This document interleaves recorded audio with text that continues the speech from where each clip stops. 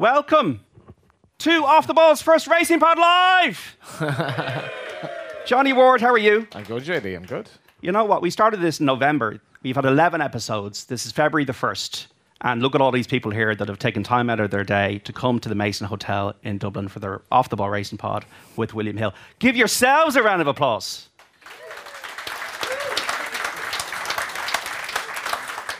So, you all got a raffle ticket on the way in? Yeah?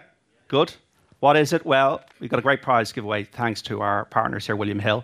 We'll make a draw at the end of the night, the end of the conversation. The lucky winner will receive a VIP package for 2 people to the William Hill Champion Chase Day, the 2024 Punchestown Festival. So don't lose your raffle ticket. Johnny Ward, what have you been doing the last 24 hours? You've just got off a boat. I was in Liverpool, yeah. It's an interesting experience being on a boat, going over to Liverpool games, and it's just like an Irish city. It's honestly like, and even we got tickets in a house beforehand that was set up by, so basically, I don't know if you're familiar with going to a Liverpool game, but you get season tickets, but you have to get that person's phone. So you actually literally have to get a phone and bring that phone to the ground, bring it back, so it's kind of an honour system. And it was just like a house of about 50 people downstairs, just having drinks and talking about Liverpool, because my brother's a big Liverpool fan, so we got him a trip for Christmas and we went over, and I mean, Conor Bradley could be... Yeah. I mean, you're just like, where did this kid come from? And unfortunately, he's not going to play for the Republic. When great, like, it was like... This is not a soccer show, by the way. This is a horse racing show. It's a racing pod, so... But we all do like other sports as well. When I was watching Peter Sullivan and racing growing up, I always saw 3 o'clock or 3:20 Liverpool, because Liverpool was always where the Grand National... Well, it is in Aintree. Aintree's a new kind of marketing concept, and that's where it is in Liverpool. But Liverpool is the Grand National, and we all remember when we were a young person watching the Grand National, watching Cheltenham, why we love horse racing, why we're here tonight. I mean, for you, what has got you the buzz? For me, it's like my dad. It's the relationship with my dad. It's the fact that he loved racing. I watched it with him when I was a small person, and following all the great horses and being a sense of Irish pride about being a racing fan. But for you, you've owned horses, so you must like it. I don't know. I wouldn't put the two together. Like, no, I was in college in 2000, and I had about 10 hours a week in college, and it was kind of when the bookie shops were expanding, and I went in there and started to meet people who understood betting. And Sean Flanagan rode a horse that I was involved in. He was the first horse that I was ever involved in. And Sean, how many times did you ride to victory, Sean? 2, once in Galway. So this was a syndicate of lads that I met in the bookies, basically, in Whitehall, because it was, in those days, the betting shop was a hive of activity, and you had all manners of characters, like the car dealer, the pensioners, the students, like all trying to trade information. And like on the summer evenings, when there'd be the late evenings, people come in after work, and you know, people give out about betting shops, but like I look back very fondly on the people I met there. We all got involved in a horse. Operation Houdini took about 12 runs to even win a race, maybe even more. He kept finishing second. He ended up then finishing second in a Troy Town, and he was second in a Cork National, having been thrown out, and we got some crack out of it. But unfortunately for me, my first experience of ownership was good, because forget about it after that, because that was like, it's not good, my Ireland. Forget about ownership. Yeah, that's the first rule of the Racing Pod Live. That's the first thing we've learned tonight. It's amazing when it goes well. Like, it's when you have, I think we need more syndicates. We need a Florian Porter. Gavin Cromwell's here tonight, so we're going to get the whole inside story into the Florian Porter. Yeah, like he was bought for 10 grand off a Facebook ad. Like, but like there are so many race meetings now that many of the meetings there aren't that many people there, and you know, a lot of the time the trainer doesn't go because he or she doesn't have the time either. We need more syndicates and more life, because I do feel the buzz of owning a horse with your mates, and like we owned the horse before WhatsApp. You know, so it was all like individual messages, and now WhatsApp makes it so easy to disseminate information on that. Your favourite, most memorable days as a racing person? Like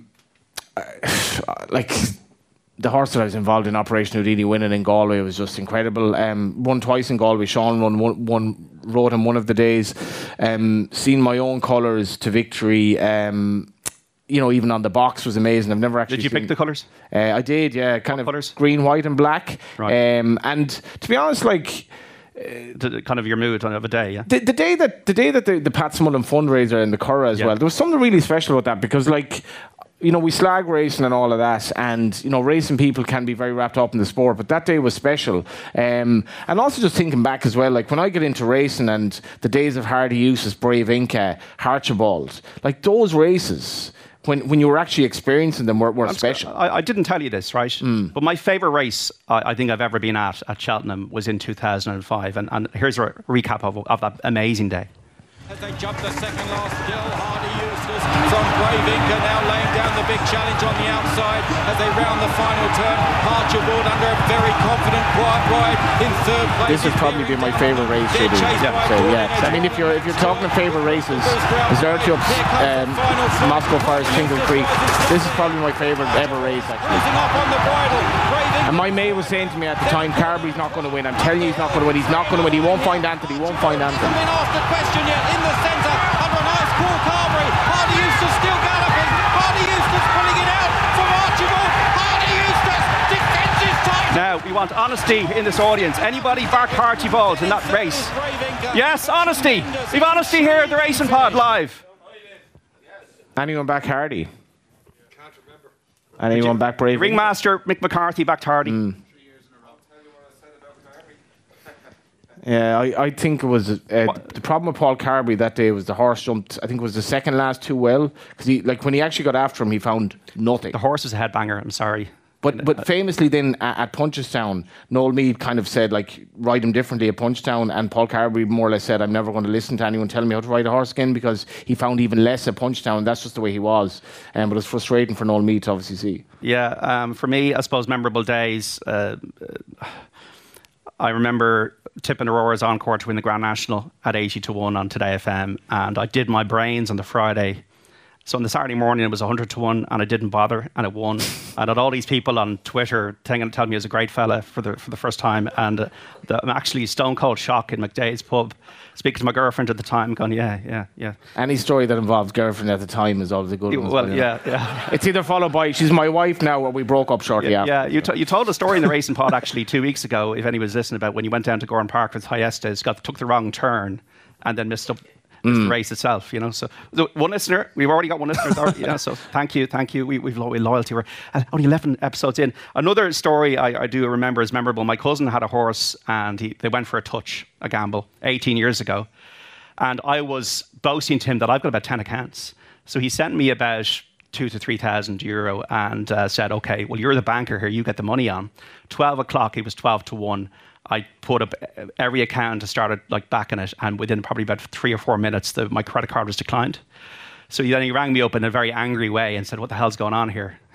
So sometimes things can go wrong, and the horse did win on the line. I was Gavin Cromwell. I've had some good luck with Gavin, some modest luck because the horses are no good or whatever. But I got a horse out of a claimer and sent it to Gavin Cromwell. First run in my colours. I've always wanted to have a winner in Galway, right? Now he was running in Wolverhampton, but at least it was during Galway anyway. So I was always wanted to have a winner. So I was in the cab, right? But got in the cab.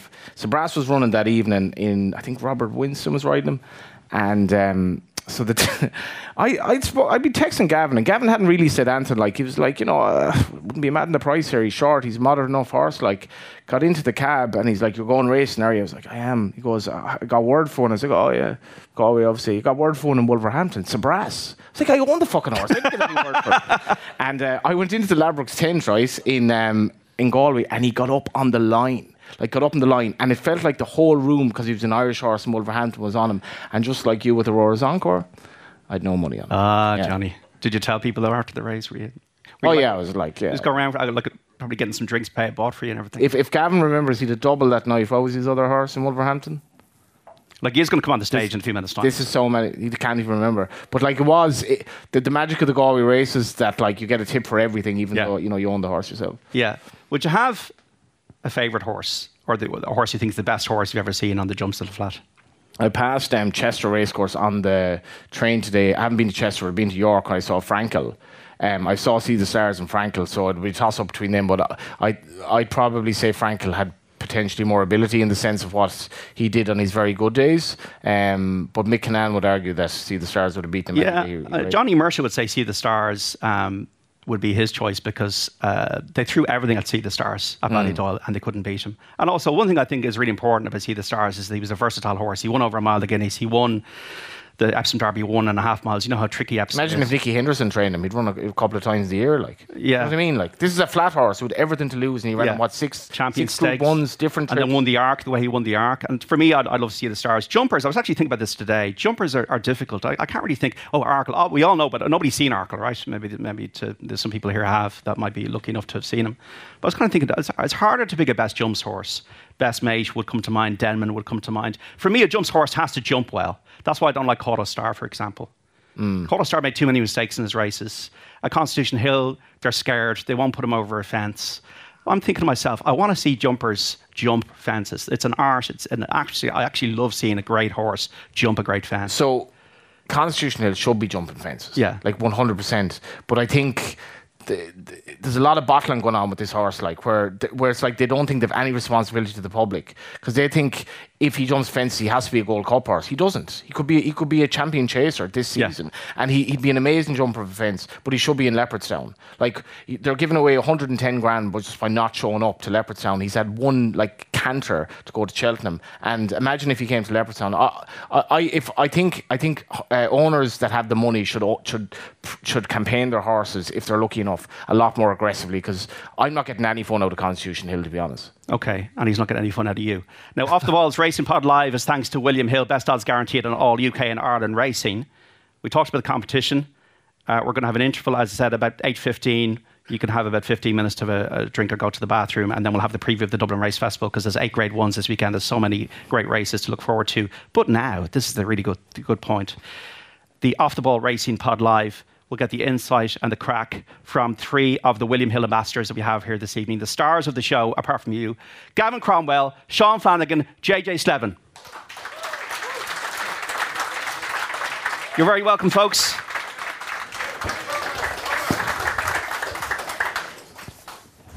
All good? Gavin, all good? All good, John, yeah. Great to be here. All the jackets? Yeah. Uniform. Yeah. Sean, you're in the good books of Gavin. You sit beside him because you rode 2 winners from last weekend. I'll sit beside him now, maybe not after the weekend, but to make the most of it when we are. A big well done to JJ for getting here, late as usual. Yeah. Better late than never. You did a tricky run up, did you? Yeah, got stuck on the motorway. Got in the car 20 to 4 and just arrived there when I came in. So yeah, it was a long way up, but we got here eventually anyway. So were you riding out today? Yeah, started off in Martin Brazel's and then went up to Lorna Fowler to sit on a few, and then back down to Joseph to do stalls, put 2 rows through stalls, and then up here. So we're busy. Did you fly up here, Sean, today? No, I was in the Curragh and then Wexford and then back up as well. So you fly planes. How did that come about? Years ago, it was just as you said about a girlfriend at the time bought me a voucher of. Did you get married? No, voucher of a flying lesson, and I just done the one like back then and loved it, and it was always in the back of my head, and then. Fast forward a couple of years, I was riding away, and a friend of mine was sponsored me, and his son was learning to fly, and they had a little plane, so it just opened the door for me to learn how to fly. So I got a bit of it done, and I love it. Yeah. What was the lesson like? Like, were you like, geez, this is?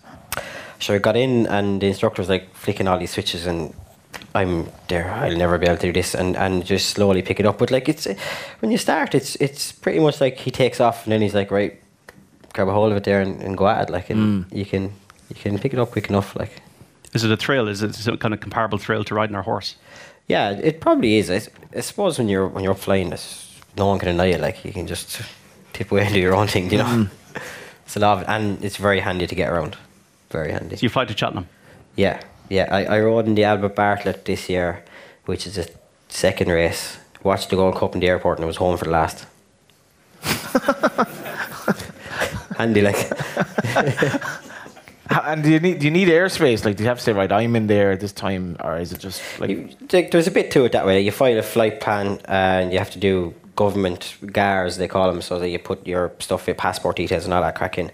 But it's literally, you say you want to go at 10 o'clock, and you have a half an hour window either side to go, and you call wherever you're going to let them know you're coming, and just get on the radio, and away you go. and they might direct you around a small little bit, like airspace along the way, but it's generally fairly good. That's mad. Have you given JJ a spin? I don't think JJ. Oh, yeah, we've tried to arrange a few, haven't we? Yeah. Never- Oh. Got Gavin up a couple of times, man. Have you? Brought me for a spin to sales over in Wales, and just about thawed out by now. He didn't know how to work the heat. We were flying over snow-capped mountains and Lovely view. absolutely bought. I don't think it was ever as cold in my life. He then discovered that he was actually turning it down instead of up. It was lever was labelled wrong. It was like pull for heat, push for cold. So I was like pulling it for the heat, but like it was meant to be the other way around. So it was literally minus 20 air blowing in on our feet. Like it was fairly cold now. The lads are different as well because they've like a lot of they've interests outside. Because JJ has a bit of a journalism. It was really journalism graduate, JJ. Yeah. Where'd you do that? Griffith College, so... Were you riding at the time, or? Yeah, riding as an amateur, so yeah, look at it. Did you see his interview with Patrick Mullins today in the racing book? I read it, yeah. Yeah. So it's like a lot of poachers turn gamekeepers. Patrick is good. Patrick is very good, and I don't plan on following him in his footsteps anytime soon, I don't think. Yeah, it was a good piece as well because I was just thinking of this today, JD. There's not that much racing journalism anymore. It's just it's a dying breed. Like most newspapers don't have a racing journalist now. So like what Patrick did was quite different. It was inside the weighing room, and he was describing how like other jocks were coming along. Like what was it like to do a piece like that where you're basically like? Yeah, sure. It was a bit of crack. It was just literally like a normal conversation, like we'd have any day of the week. That's the stuff we'd be talking about, and it's nice that people watching in can read something like that. What were you curious about when you studied journalism? Was it just getting to behind the scenes of stories, that kind of thing, or?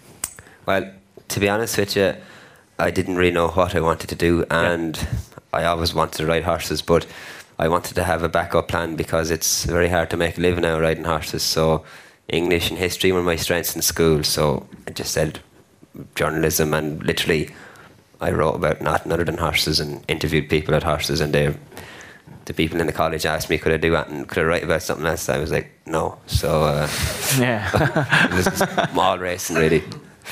So, as journalists, we're always interested to know what's going on behind the scenes. And I suppose I've never sat on a horse, much to my shame. Don't think it'd probably buckle under me. But managing injuries, managing your weight, managing fear, are there things we don't see, JJ, as people on the ditch? About like a day-to-day life of a jockey? Well, not really. I suppose the big thing for me is like you hear lads, especially in England, it's probably a big thing. Is the grind. It's the day-to-day work. It is probably tough work. It's tiring, like long days, early starts. In the summer, it's late nights. So that's probably the big thing for me. But it's a very enjoyable thing to do. It's great fun. Like getting up there, riding out is a great sport, and going racing as well. And like the weight room is a great place. It's a great atmosphere. I suppose I kind of compare it to being like in between races is almost like break time at school because we've loads of fun in there and there's plenty of sport. So. And then we take the racing obviously very seriously, so it's it's good fun now. And a great thrill. So when you're riding fast or slow, that race, for example, in Punchestown last year. What was the buzz like when you realised you've overtaken Galopin Des Champs in Brave Man's Game? You're going to win a huge Grade 1. Yeah, sure. Probably, I suppose, disbelief for a bit. Like really, it's hard to imagine that you'd beat those sort of horses at that time. But great thrill, and then they're the races that you always dreamed about winning and riding in, and hopefully that you might win someday. So it was a great kick, It was interesting. Patrick was talking about your style, like on a horse day, and like I thought that's something Ruby has given a good insight into on the telly, where he's on about particular styles. Like, do you think there's a market there for explanation of what jockeys are doing and different styles? Because I don't have the eye to see that, and I don't think others do either. Like, yeah, well, Ruby, I've listened to him quite a bit, and I've never heard anyone give the sort of insight into racing that he's able to give. It's unbelievable. The way he thinks, the things he thinks of is unbelievable. Like, so yeah, sure. I suppose styles is something that, as a jockey, you're watching all your life. So you've watched lads that you like riding, and you try and take little bits and pieces from people and try and perfect your own style. Really, Would you be able, Sean, to pick out a jockey in a race like that's? I know who that is. I know who that is. I know who that is. Generally, yeah. From watching it, you would, yeah, and. Yeah, like I suppose the whole idea of having more people analysing racing whilst it is obviously probably good, but then it falls into the interpretation of the analyzer as well, where JJ might analyse the race in one way, I might analyse it in a different way. So that leaves that open to question a little bit too, you know. Why do you pick a jockey, Gavin, or what do you want in a jockey? Sure, listen, it depends on lots of different reasons, really, Johnny. You're looking for someone. I suppose the definition of a good jockey is a lad who makes the least amount of mistakes, and then if you can get the fella who wins on a horse that shouldn't have won. That's my interpretation of a top rider. When you went in, say, Sean and JJ, you've got Ruby, Barry Geraghty, all these legends. Is it intimidating? Were they welcoming? Or is it... Are they teammates or are they opponents? How does that kind of balance? I suppose for the first day or so, it's a little bit intimidating. But then if you're relatively successful, you're there with them every day, so they just become almost like one of the lads. I remember being a 7-pound claimer, riding in Punchestown, and I'd obviously become comfortable, I suppose, with the lads that are in the Wareham in Ireland. And Mackay comes over to ride, and I just thought, like, jeez, this Mackay, like, you know, wow. I was only 17 or 18 at the time, and I'd ridden a couple of winners on a horse called Holly Tree for Eamon Sheehy, and Mackay was riding him, and he comes over and asks me, what about this lad? And I'm kind of looking around thinking, is this lad talking to me? Like, you know. And yeah, but that's the level of a rider he was. He'd ask it, you know, like I didn't even know how he knew who I was, like, but yeah, he must have asked someone else. I'd say he definitely didn't know, but anyway, yeah.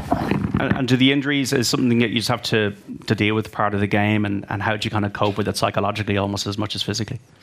Yeah, you hit the ground and you're kind of counting back the days, right? If I've broke X, Y, or Z, how far down the road am I going to be? Like, I remember being on the ground in Tramore, broke my leg, and first thing popped into my head, I was like, I'm going to miss the Kerry National. And I did, and it bloody won as well, Snow Falcon, yeah. So it's kind of an obsession almost. Oh, 100%, yeah. And I think the day you hit the ground and you're like, oh, happy days, or a bit of time off, you'll forget about it. Would you have thought Jack Kennedy's, like, his list of injuries was just so completely mad for his age? How is he going to ever recover from this? And he is. It's an awful lot. I don't want to say it's easier, because it's easier when you're younger, like. No, I don't want to say it's easier because it's obviously difficult to come back from an injury.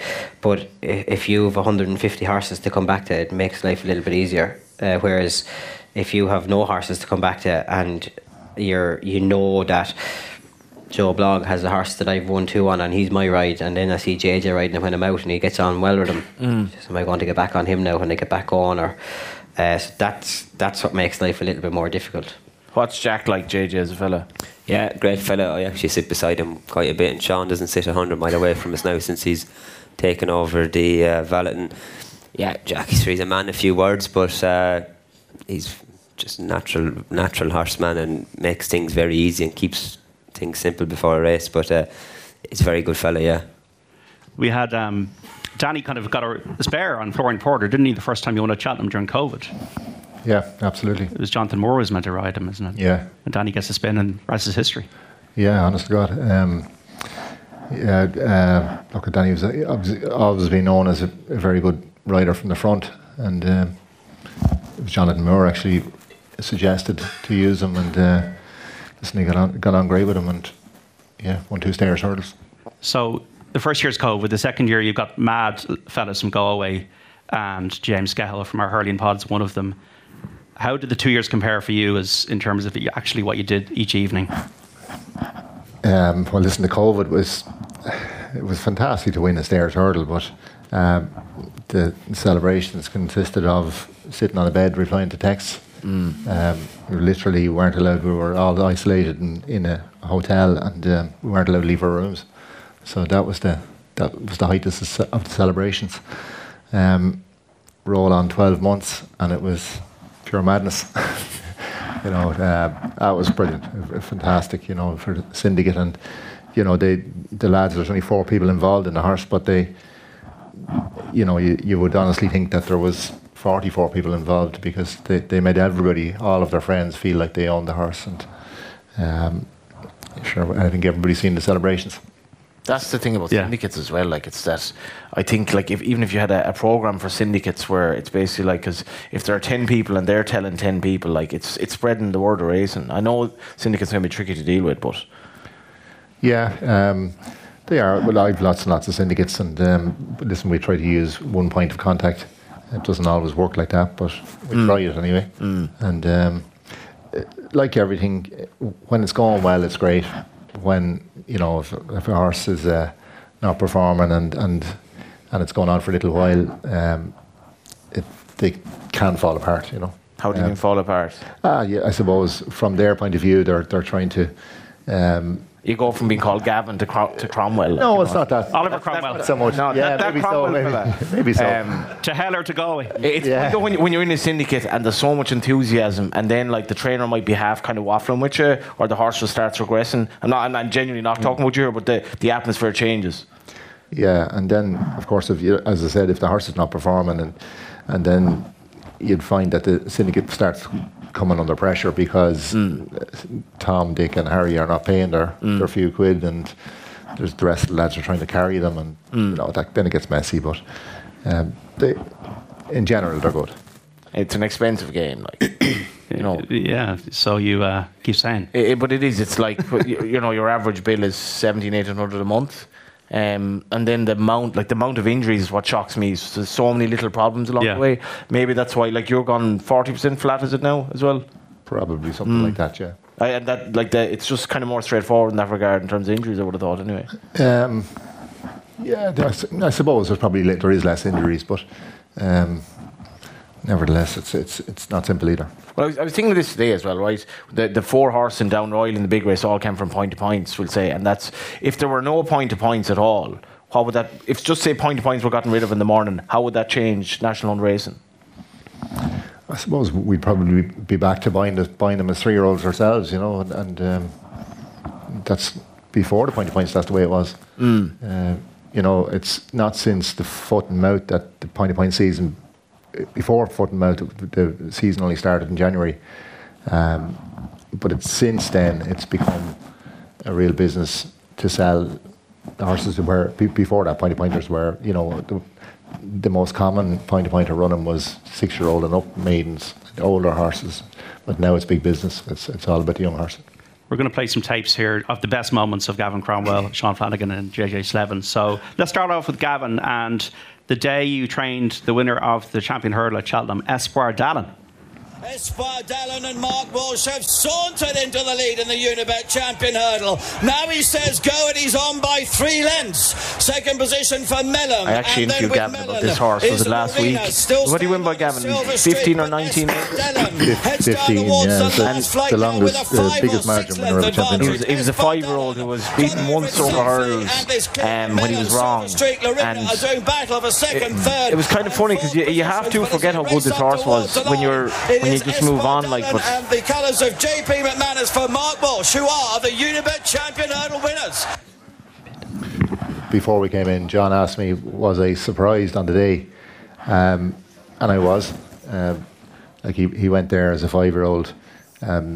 It looked a very good champion hurdle on paper. You have Bouvier, who was the reigning champion. You had Lorena, who was very fancy from Willie Mullins's, and you had Apple's Jade. And Bouvier fell, and Lorena and Apple's Jade underperformed.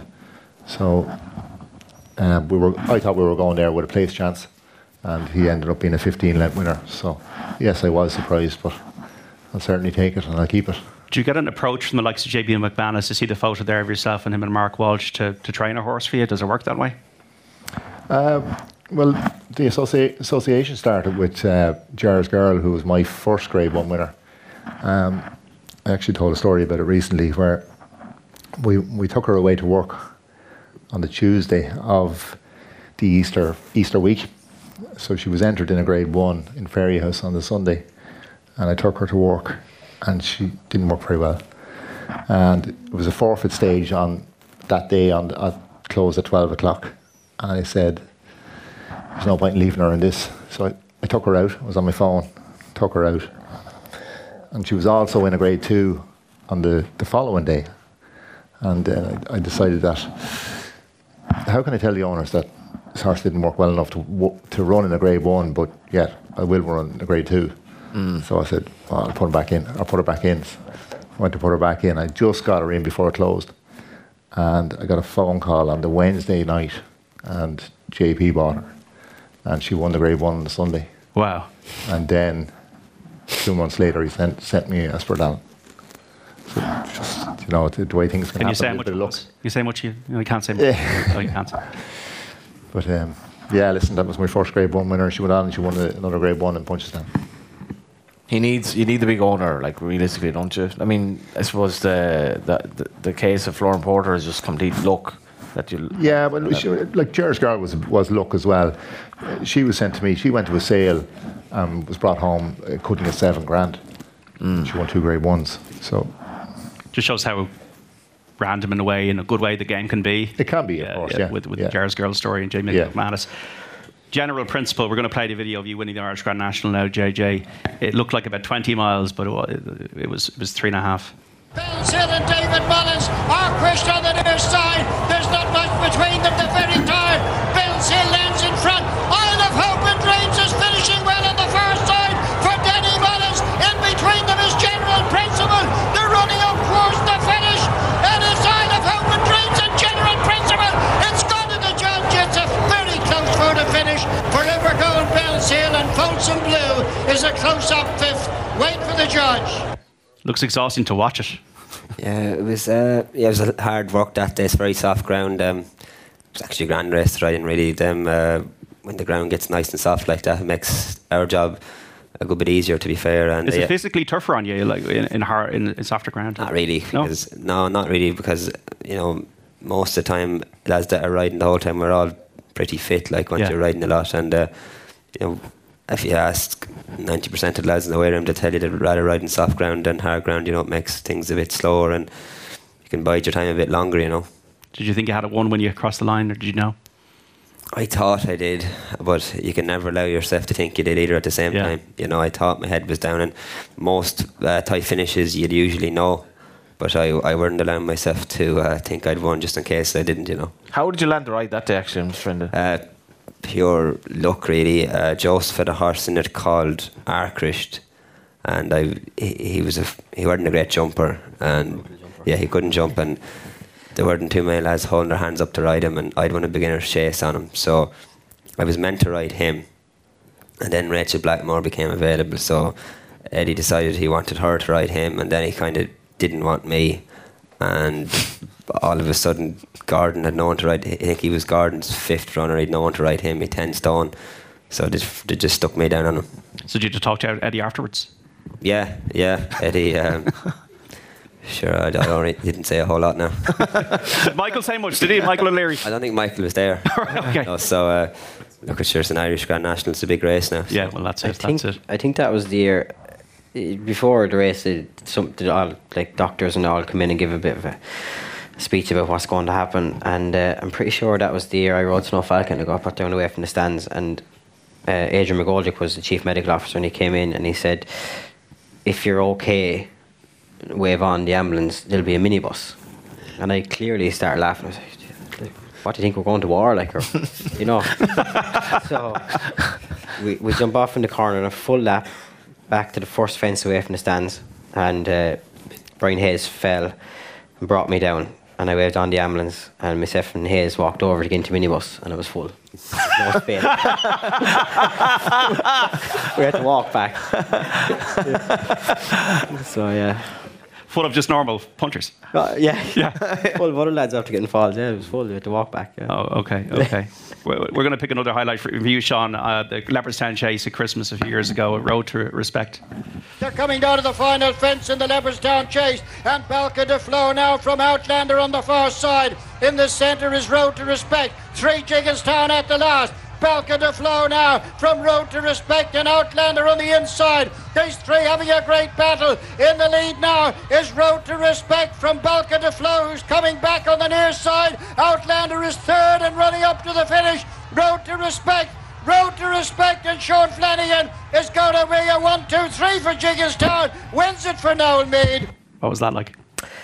Yeah, it was great. He was a fair horse. You don't go to a Grade 1, especially there, like Christmas time, thinking that I genuinely think this horse will win, and I did. He'd ran in the JNY, which is now the Tote or the Labrook in Downroyal, and he was a bit gassy and keen, and we stuck a hood on him that day, and he was working really well. And I just thought he'd win.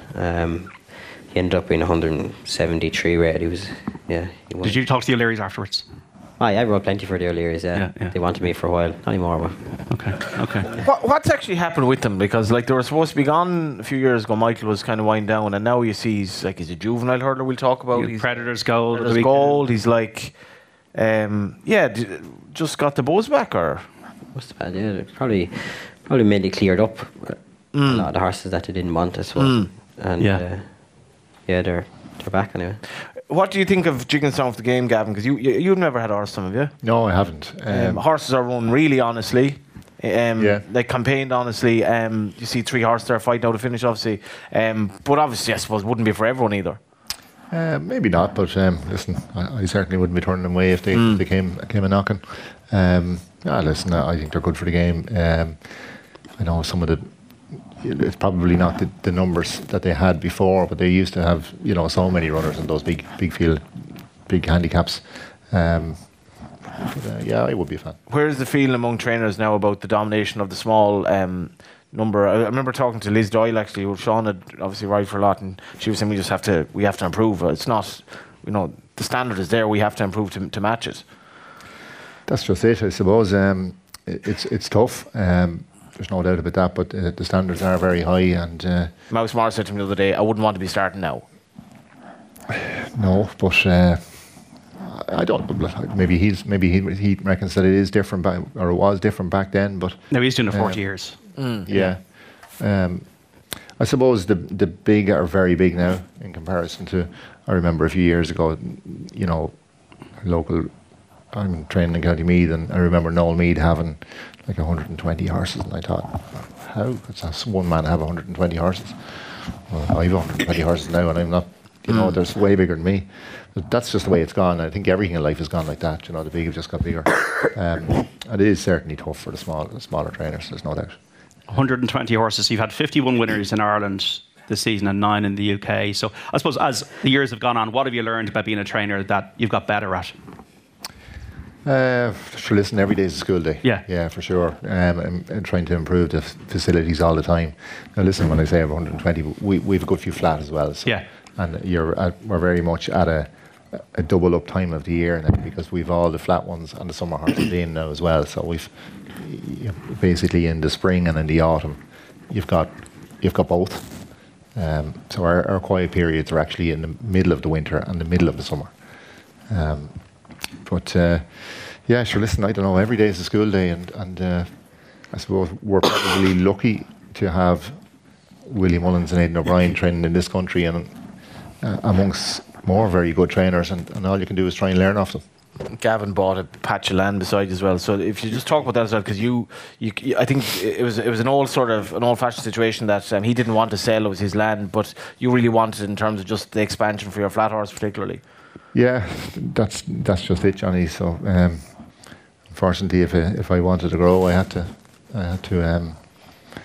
put the investment in, and thankfully we're well on the way in putting a new gallop in. So that's our third gallop. Just trying to improve all the time. Are you Joseph's cousin? Is it? Yeah. So you ride for Joseph. You rode Banbridge there. You went over to Kempton, and you've had a great association with him. It's gone really well. Yeah, sure. I've been lucky. I've been with Joseph since he started training, really. So yeah, he's been good to me. Yeah. And do you enjoy the race day more so, or do you feel when you're riding out during the week that you're say on riding fast or slow? Do you would you ride fast or slow or Banbridge during the week, or is it only in the race course you turn up and ride these horses? I'm in Martin's twice a week, so I'd sit up on fast or slow twice a week, all right. But I wouldn't ride Banbridge very much. Maybe when he works or schools only. Barry Canary rides him at home. He was a good jockey in England. He rode over 700 winners in England. So Banbridge, he's actually a little bit tricky at home. He's a die-in. He's a bit of a messer, and Barry gets on well with him, knows him well. So I leave it to him, really, you know. Yeah. It is cool that you've landed on these like Fast or Slow, and like even Mouse having Gentleman's Game, that there are, like Martin is a fella who I've always found him fascinating because he says very little, always his strike rate's very, very good. What's he like to work with? Yeah, sure, he's a brilliant horseman, really. He knows the game inside out. He's been around a long, long time. Like, he came to the Curragh in 1977 to work for Mick O'Toole, and like he worked as a head man there, and he came up and learned a lot along the way. And when you go in there, you'd learn a lot just watching him. He's very hands-on. He's 25 horses, so he knows each horse inside out, and he likes that numbers, gets on top of things that way, and yeah, he's a very good horseman. Can that be better than having 200 in the sense that you have to delegate, if that makes sense? Yeah, but I suppose if you have bigger numbers, you're going to have to delegate. I suppose where Martin likes to keep control of everything, he can keep an eye on everything with the number of horses he has, you know. That had to change for you, because you used to be kind of the farrier with the horses, but then it started to... Yeah, I was a farrier that trained a few horses as a hobby. I suppose I was probably lucky enough in the fact that I had my income was from the farrier business, and I didn't take a wage out of the training of the horses for a number of years, really. Probably not until I had completely given up the shoeing. And I was lucky enough that all the money that came from the training, I invested straight back in. So I suppose that helped to fast track the development of the place. You know, which was, I suppose, in comparison to somebody who's totally reliant on it. I suppose that end was good. What'd you do with Sean training? No. Why not? It's there's a lot of reasons, I suppose. A lot of successful-ish riders start trying to train too late. If you have a successful enough riding career, you're starting to try training too late. How do you mean? Well, if you're busy riding, you're not going to be starting training until you're 35 or 40. That's too late. Well, it's too late if you haven't got something kind of ready to go. Like, riding takes up all your time. I find that a lot of the more successful jockeys don't tend to make good trainers. Why? They don't know anything about it. I didn't want to say it, but they actually don't. Like, they're used to arriving into a yard and being legged up on a horse and riding it. But the actual running of a yard, they don't know anything about. You know, and it's not their fault. It's just that's the way they've spent their 20 years in the industry getting legged up on a horse. So on that, Paul Carberry, who we spoke about on the pod a couple of weeks ago, probably the most natural horseman we've ever seen, now rides out for you. So what he does is almost what you're saying is completely different to what you do. Absolutely, yeah. That's where the likes of your Gordon Elliott was an amateur. This more the grassroots level. They're the lads that make the better trainers. Well, you also have to deal with a lot of like owners and that as well. That would probably just fry your brain a bit at times, I suppose. Yeah, well, listen, I suppose you have to have some kind of a business brain as well. I mean, ultimately, it is a business too. How much pressure are you under when you've told an owner this horse should win and he's backing it or she's backing it? Does that bother you at all? A lot, yeah. It does. The most relaxed I ever am is if I own the horse myself. No problem. I've no problem with that not working. But I do put myself under pressure when somebody else owns the horse and I feel the pressure. Do you get better with that then, or? You do, I suppose. Yeah. Listen, you have to. With so many runners now, you kind of get used to it, or I won't say immune to it, but. We did the show of hands earlier for Archibald. Any owners in the audience? Any owners? Aspiring owners. Okay. Wow, this is a pretty clever audience. Yeah.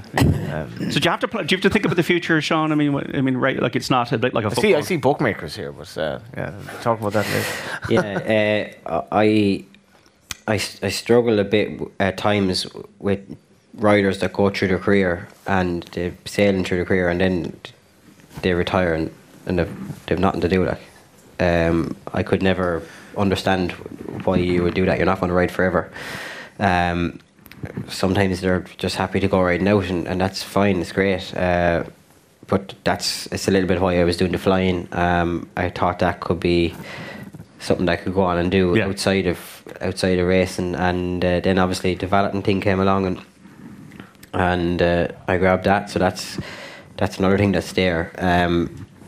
It's time consuming enough, but at the same time, I can run it from a distance as well, kind of when it's going, you know. Yeah. Just in terms, before we go to the interval here, we'll go in a couple of minutes and let everybody have a drink or go to the bathroom. JJ, what is going well on Irish racing? What could improve? Like, what do you think is flying at the moment? What not to use a Sean pun, or what could be better?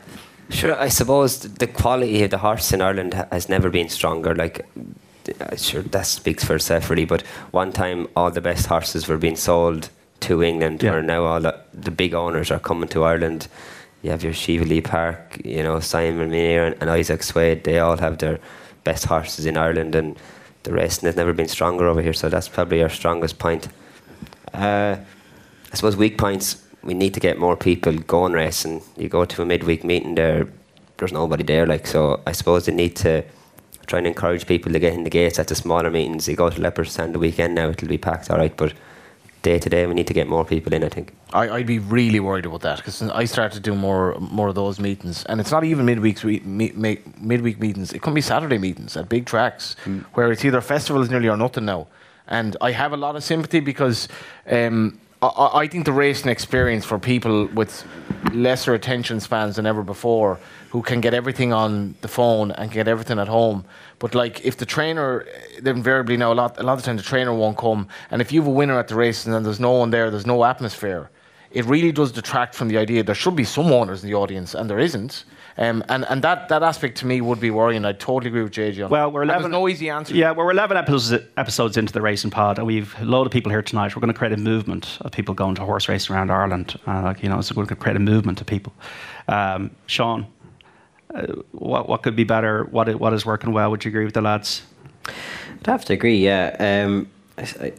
It's Johnny just said it there. It's all too accessible from sitting at home, really, and it's great in ways, because obviously some people can't make it. But I don't really know how you would encourage more people to come. I do think that the student race days are a massive plus. They're the owners of the future, and was it Nace, someone from a student race day sponsored someone that had been at a student race day and obviously became successful in business and then started sponsoring races. I think maybe owns a horse or two now, and that was solely because he went racing at a student race day and went from there, so maybe some more innovative ideas like that or something, but definitely needs more people.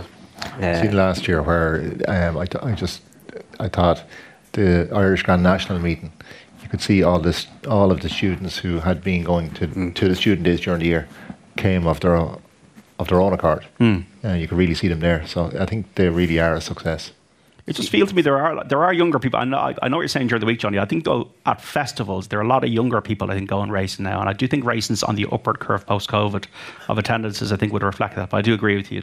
Unless it's say Leopardstown, Ferryhouse, Punchestown, Thyestes Day last week, the industry days are almost not seen as the thing to go to at all. There's too much racing though, really, in my view. There was a stretch there in sort of October where there were double meetings during the week with nobody at them, and it's kind of like the Premier League now, in the sense that the actual crowd isn't that important anymore. It's all TV money. But in racing, this is a bit of a race to the bottom, in the sense that if there's nobody there more often than not, which is actually the case now, and the people there aren't paying in because they're part of the industry.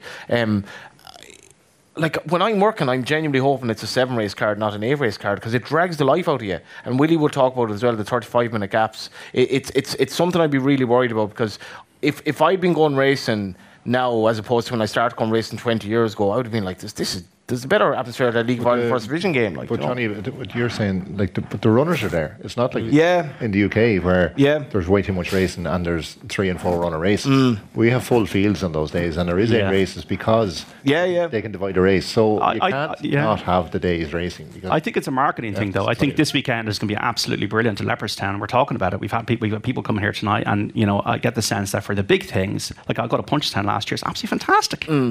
Big screen, you got bands, you got everything going on. You got Leopardstown this summer. You got bands after racing. I think psychologically people are either into their meeting or their festival or they're not. And I think there's a gap, a massive gap between the two. You're almost talking like two different sports here. And that'd be my kind of feeling about it.